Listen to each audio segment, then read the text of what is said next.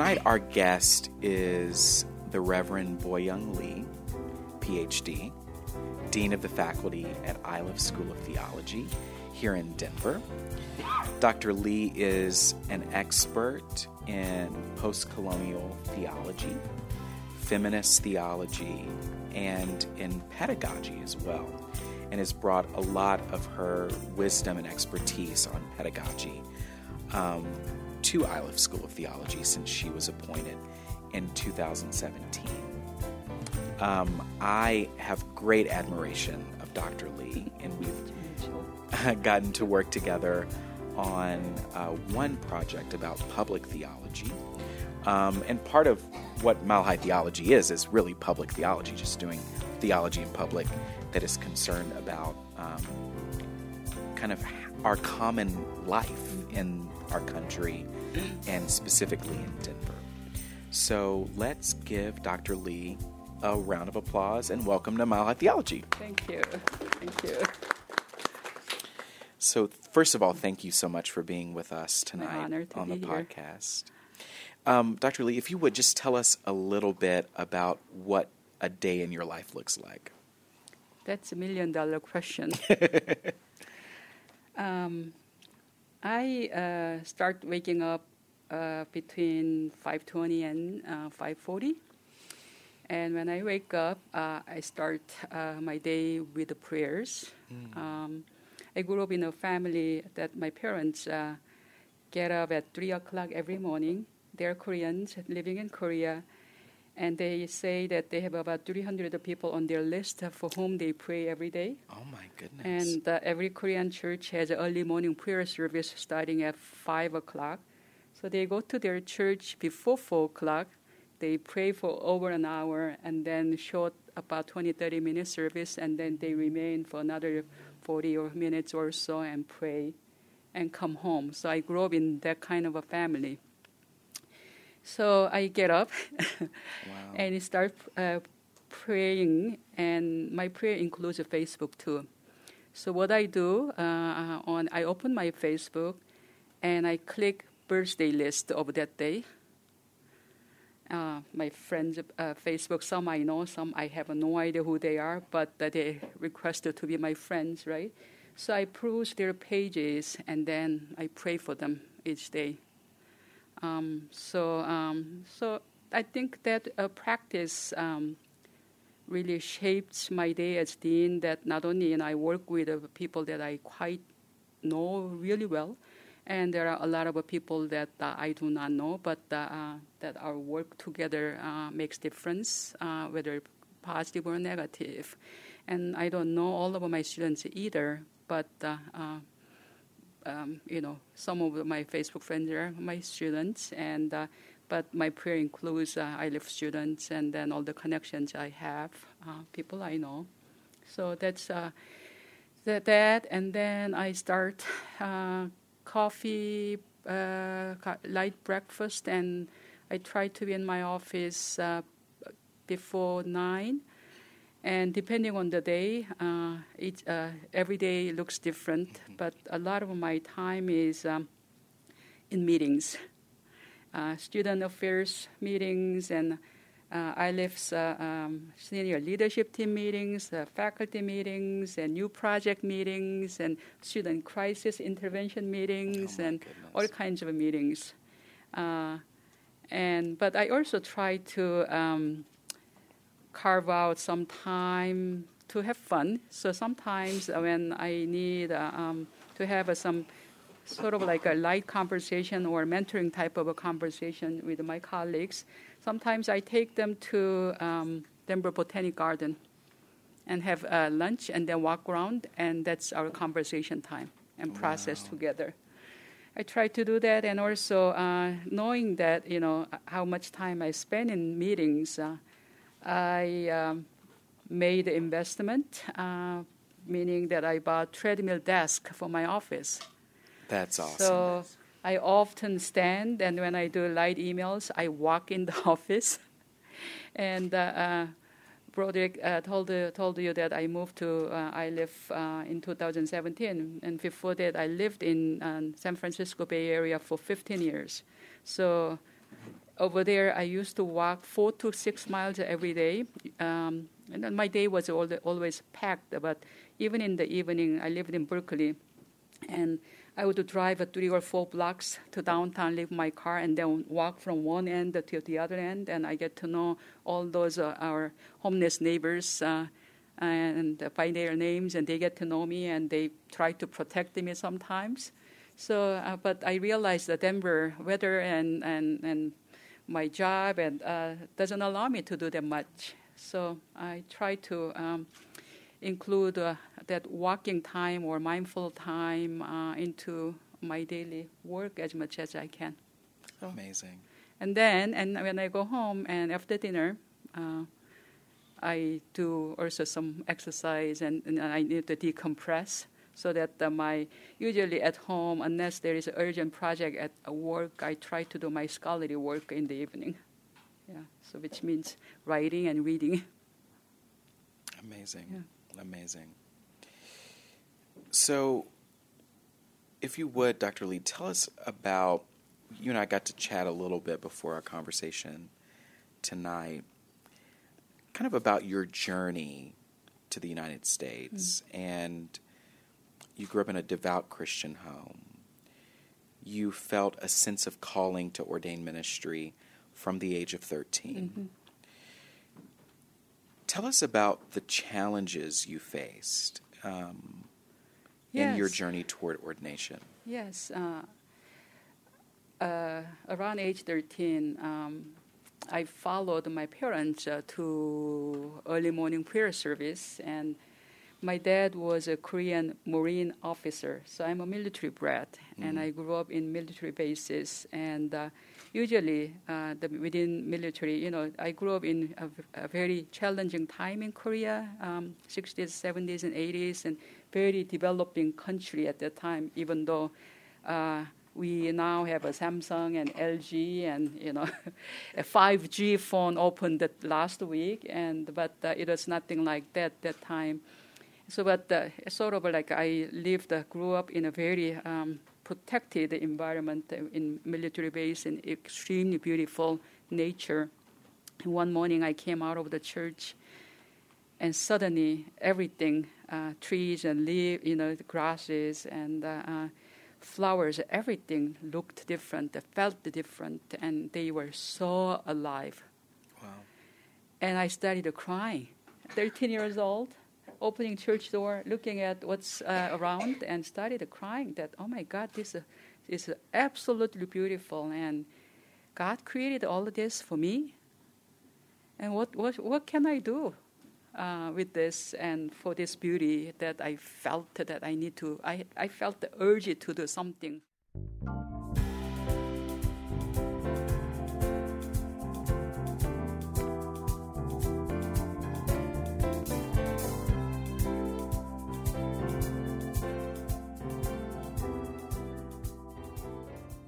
Going to college was a bigger culture shock than coming to this country, actually, because I realized that what I learned in our history and social studies class up until that moment was not completely true. And I completely became disoriented, and I didn't know what to believe, but didn't know what to do with it either. But in the meantime, I was recruited by what we call the underground circle, student with a social consciousness, working for democratization of the country, and then reading critical books that are mostly banned by military governments. So I was exposed to do that, but many stories, related to that. My father's job and my involvement in that created some crisis in the family. So instead, I chose to volunteer to work at a poorest church in Korea, and Korea hosted the Olympics in '88, but at early '80s, 84, 85, 6, 7, the church I worked at didn't have many people didn't have more than junior high education, especially women gave up their high school education to support their family and their brother's education, and all that. So I thought that I had to do that to give something back as someone typically from middle class family. But they taught me through their actions what it means to be a living Christian. And they were working 7 to 8 every day, Monday through even Saturday. And then on Sunday, they were so thrilled to be with others at a church community, giving and providing and service to others even. So they really taught me what it means to be a living Christian, also embodying what you believe in your actions. And they also challenged me to join them because they were living in illegal huts built on government land. Government wanted to wipe that area out so that we are ready for Olympics, which means looking good. So government was building high-rise apartment complex, and they had no place to go to. So they invited me to join them. And so I joined them, but it was not a political choice. It was my pastoral choice. So as I was doing that, we were all criticized and blamed by church leadership that we are doing unchristian things, meaning challenging governments established by God, quoting Romans 13. So that really led me to think about what should I do? And there is no way that I could be ordained. Still, the largest denomination in South Korea doesn't ordain women. But around that time, I realized that the Korean Methodist Church ordained women, and actually, Korean Methodist churches started ordaining women 20 years prior to Methodist churches in this country. But there is one rule for women. Women ordained clergy had to be single for the rest of their life, and they are not allowed to be married. So I said, okay, they are doing something better, but this is not the rule that I could support, as if this is God's rule, and I don't think I have a calling to be a single life. So I didn't want to support it either. So I didn't know what to do. But these poor people, poor women, they charged me, you need to be ordained. You need to leave home. You need to be ordained. You need to have our voice be heard. So to do that, to fulfill my calling, also to accept their charge, I didn't have any other way but leave home. So that led me to come to this country in 1991. And I landed in Southern California, did my Master of Divinity. During the process, I've also discovered that I have such a love for serious academic work. So I moved to Boston and did my PhD at Jesuit School, Boston College. And 2 days after my dissertation proposal was approved, I got ordained. And I was sent to a white congregation in Connecticut by my bishop. And the church was 25 years old. They never had a non-white pastor before, not a lone woman. So I was there for 4 years. Wow. And I tried to finish my dissertation, but it didn't go anywhere. According to my advisor, my dissertation is becoming like a church newsletter. No offense, No. Evans. Yeah, because the context matters, right? That's the context I was immersed in. But it was a great ministry together, and we did something great things together. And then while I was there, I also met my spouse there. And then In Connecticut? In Connecticut. And non-Korean person, actually white United Methodist pastor and human rights lawyer. And then my 4th year, suddenly my job came to me, or that's how I like to describe academic job landed on me. So we moved. We got married in February. I got job offer in April. In June, we are in Berkeley. Wow. And what year was that you moved 2002. Amazing. So I was in Berkeley for 15 years, although I lived throughout the Bay Area. Amazing. And then 2017, another call I felt that Dean never had never attracted me, but something happened there, so I felt it as a call. So I moved to Denver. Amazing. So if you would, tell us a little bit about how your experience, your lived experience, led you to become this esteemed post-colonial theologian and feminist theologian. Well, thank you for saying esteemed, but that's what I do with a passion. So, growing up in a country like Korea that is occupied by military dictators whose back was supported by United States government. That massacre happened in 1980 that killed hundreds of people and still some missing people. It all happened under U.S. watch because United States couldn't afford a government that is too progressive at the time because China and Russia and it was the Soviet Union at that time. So they wanted to have a government in South Korea that is very cooperative, a U.S. government. And so the spring movement was not what they were expecting at that time.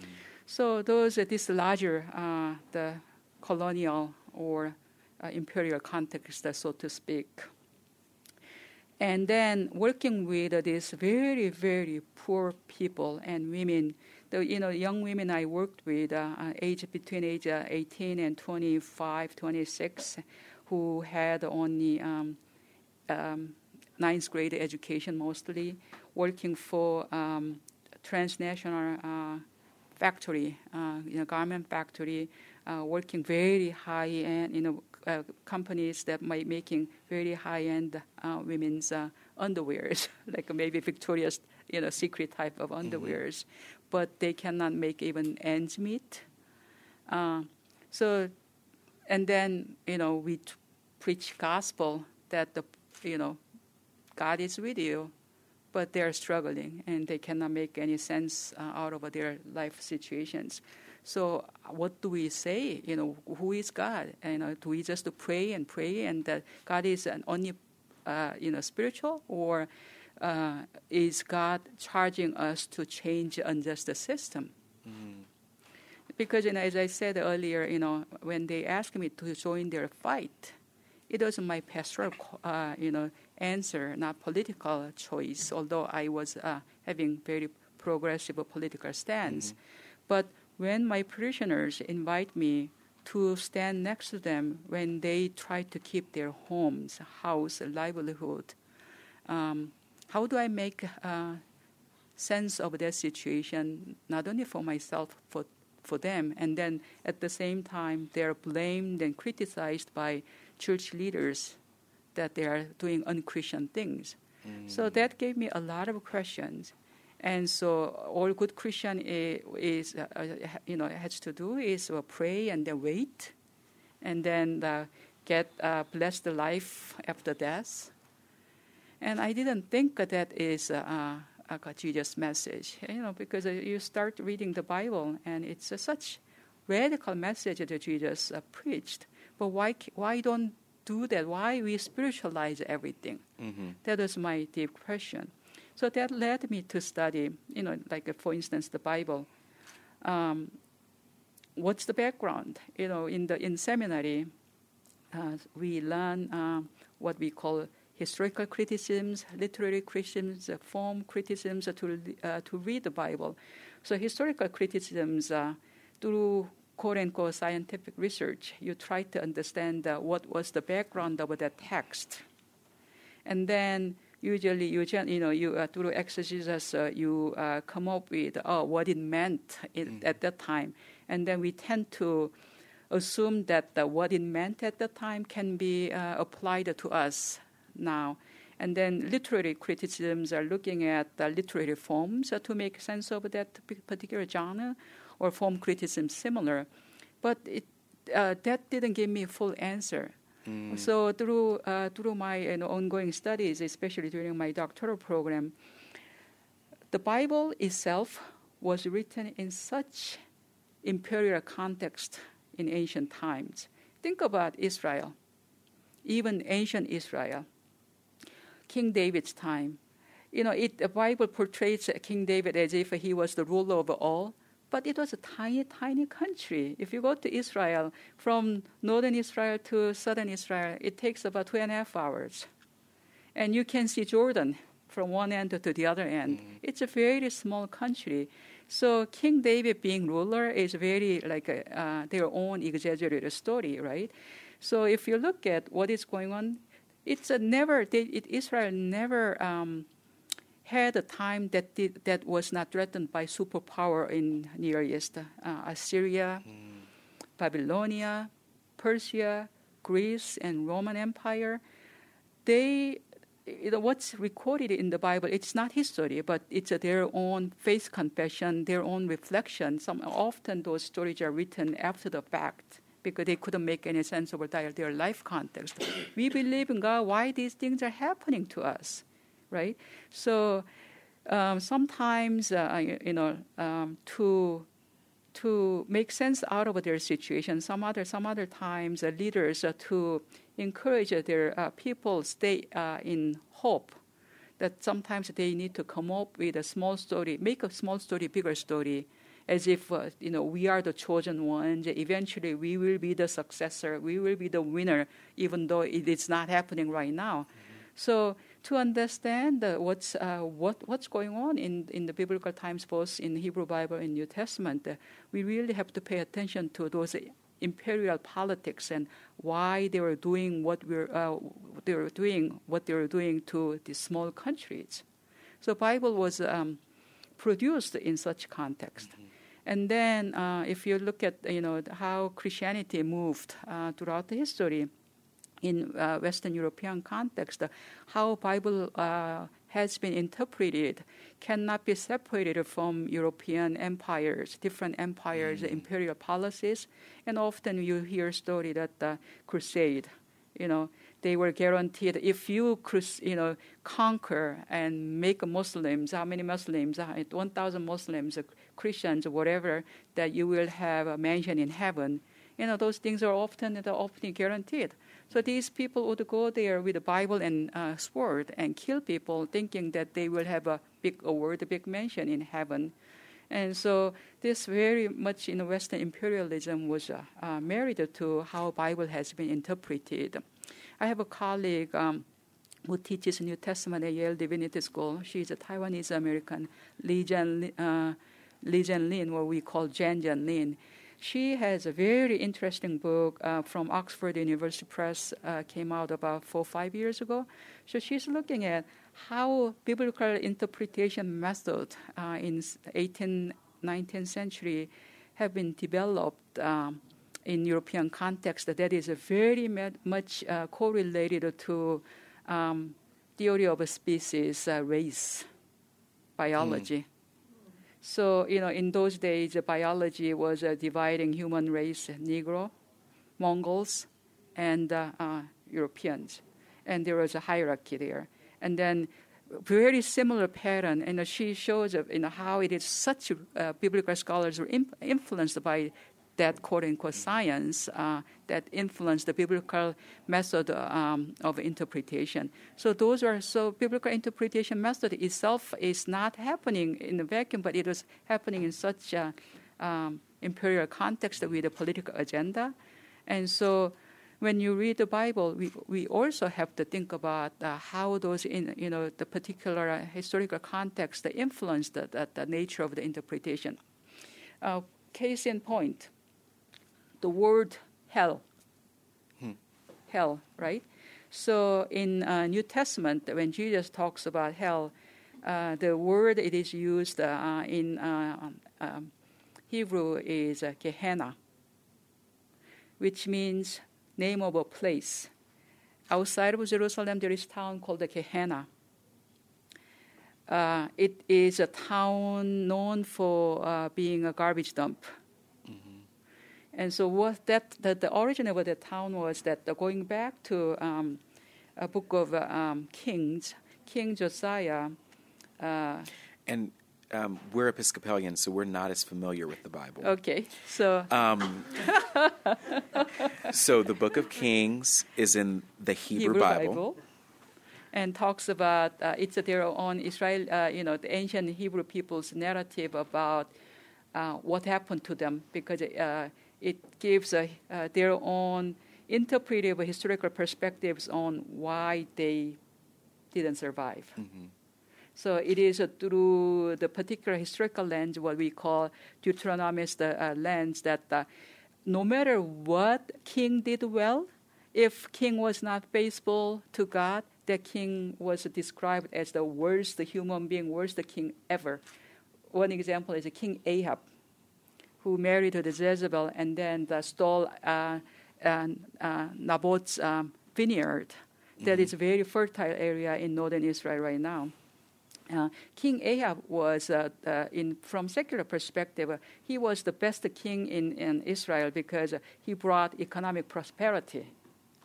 But he was married to King Jezebel, who was not from Hebrew clan. She brought her own gods and goddesses.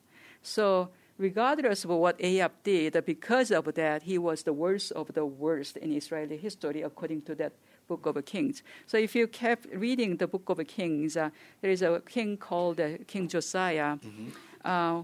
Who discovered scrolls of the Bible somewhere hidden in Jerusalem temple. Mm-hmm. And so he started reading it. That was early, first 5 books in Hebrew Bible. And he just, oh my goodness, God led us, and the God of, Abraham and all that. God led us all this through Exodus, and then God chose us. But what have we done? We don't even know who this God is. So he had a sort of like a self-conversion. So he decided to get rid of all gods and goddess statues from temple, and all, he banned all non-Jewish religious practices that was very popular around that time. So all those statues, everything, were burnt at location called Gehenna. So that became the symbol.